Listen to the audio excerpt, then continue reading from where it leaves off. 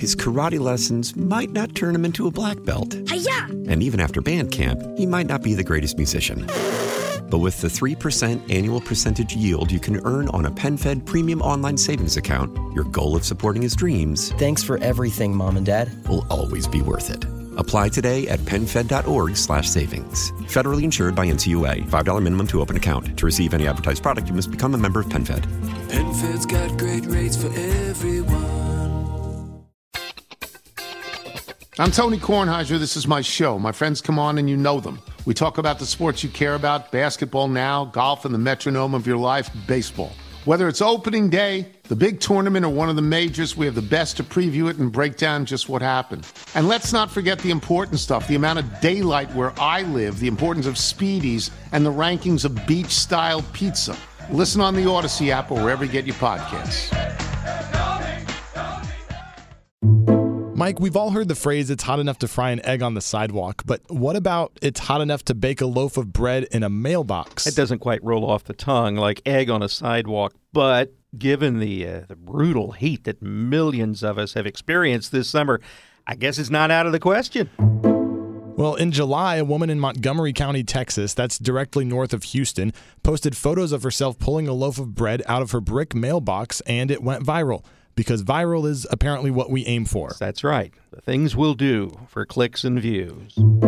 Turns out, maybe not surprisingly, the photos were not real. She didn't really bake anything in her mailbox. She just wanted to illustrate how hot it was and joke about saving money on electricity.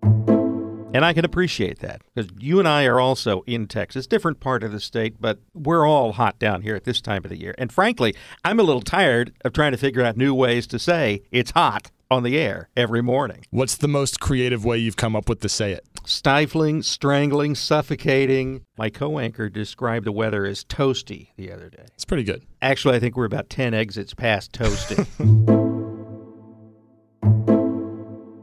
That is one of our producers, Chris Blake. I'm Mike Rogers. This is Something Offbeat. This week, I spoke to the chair of the Department of Geography and Meteorology at Valparaiso University in Indiana, Dr. Teresa Balzels-Holtz, about how hot it would really have to be to cook outside.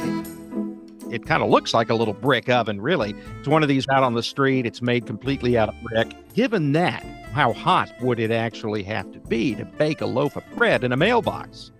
It would have to be, 300 to 350 degrees inside the mailbox. It's a brick mailbox. So, a brick home, if you do have a pizza oven that's a brick oven outside, that's insulating so that heat doesn't get out.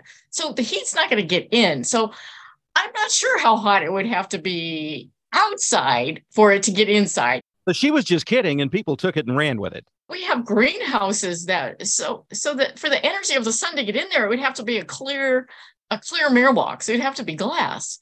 And we don't have bread baking in greenhouses for plants. What would the mailbox have to be made out of to yield the best result? Well, if you look at how people cook things with the sun, it's real easy to look up solar ovens. And so you can use a pizza box to make s'mores. Girl Scouts of America have it on their website.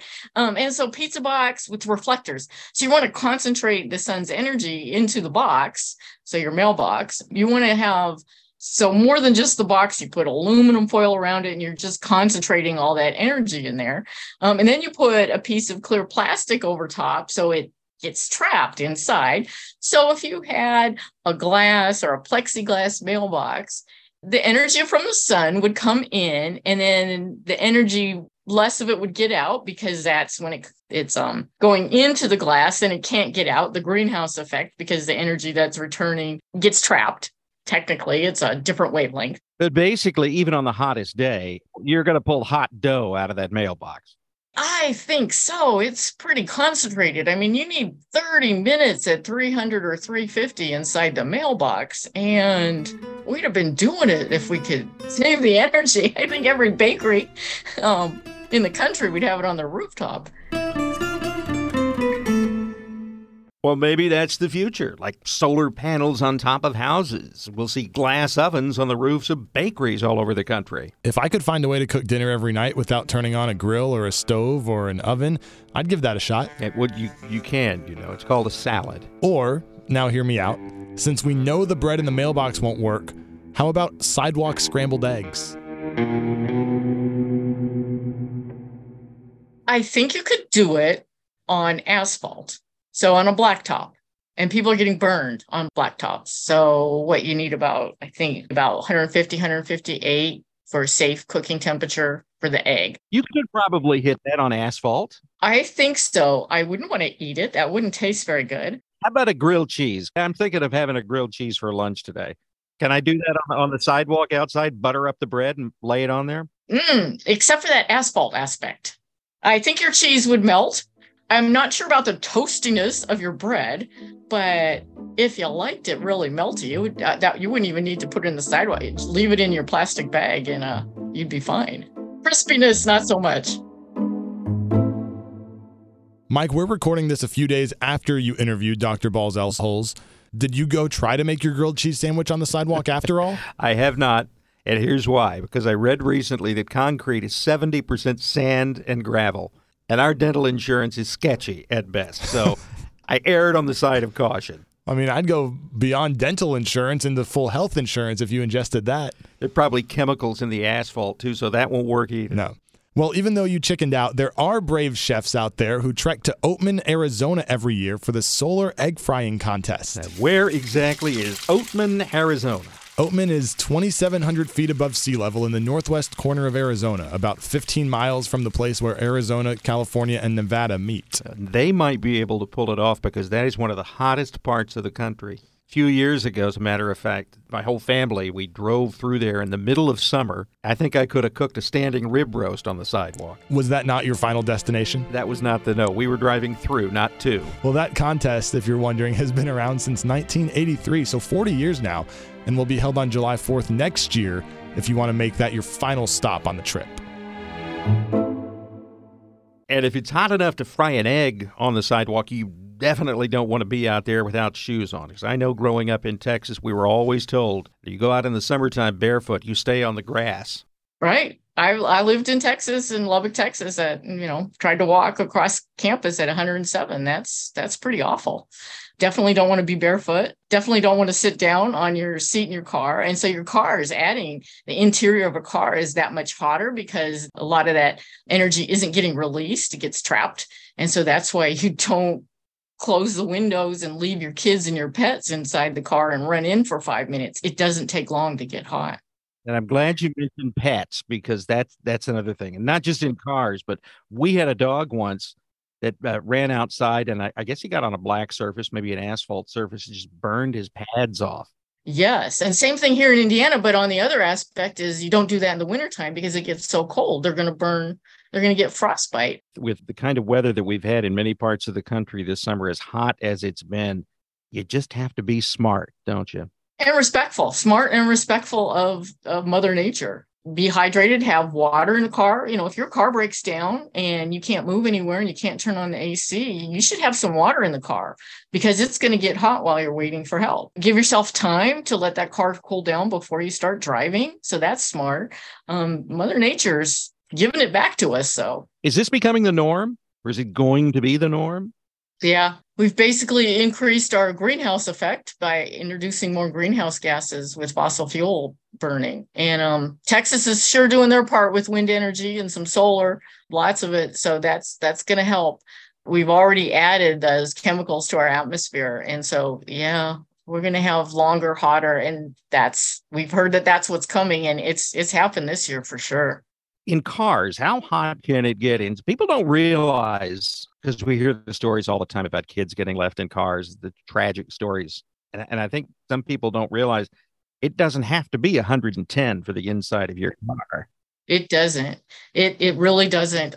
Your car, the interior of your car will cool off if the outside is cool or if there's a good breeze. And so, it's going to help some of that cooling from the windows will help conduct that energy away. But I'm sorry, using technical words, but it's hot and gets trapped in there.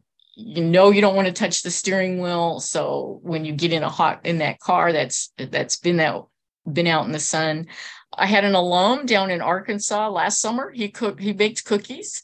They just closed up the car and they just put cookies on a cookie sheet. And I think in a couple hours he had chocolate chip cookies. So it worked. Well, I think our work here is done. I agree. Bread won't bake in the mailbox. An egg cooked on the sidewalk, too dirty to eat. However, I am intrigued by the cookies baked inside of a hot cart. That might work. I'm going to give that a try this weekend. If you do, just make sure you bring some in on Monday for the rest of us. I'm Mike Rogers. Thanks for listening to Something Offbeat. This episode written and produced by Lauren Barry and Chris Blake. Audio editing by Chris Blake. Original music by Myron Kaplan. And editorial support from Cooper Mall. Now, to keep listening, please subscribe to us on the Odyssey app or Spotify, Apple, wherever you get your podcasts. And if you have your own offbeat story that you think we should cover, we'd love to hear about it. Send it to us at somethingoffbeat at Odyssey. That's AUDACY.com.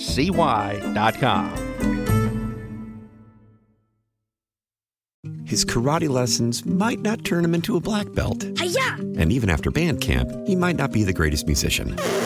But with the 3% annual percentage yield you can earn on a PenFed premium online savings account, your goal of supporting his dreams... Thanks for everything, Mom and Dad. ...will always be worth it.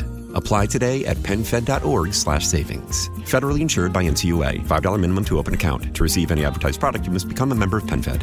PenFed's got great rates for everyone. I'm Tony Kornheiser. This is my show. My friends come on and you know them. We talk about the sports you care about, basketball now, golf, and the metronome of your life, baseball. Whether it's opening day, the big tournament, or one of the majors, we have the best to preview it and break down just what happened. And let's not forget the important stuff, the amount of daylight where I live, the importance of Speedies, and the rankings of beach-style pizza. Listen on the Odyssey app or wherever you get your podcasts.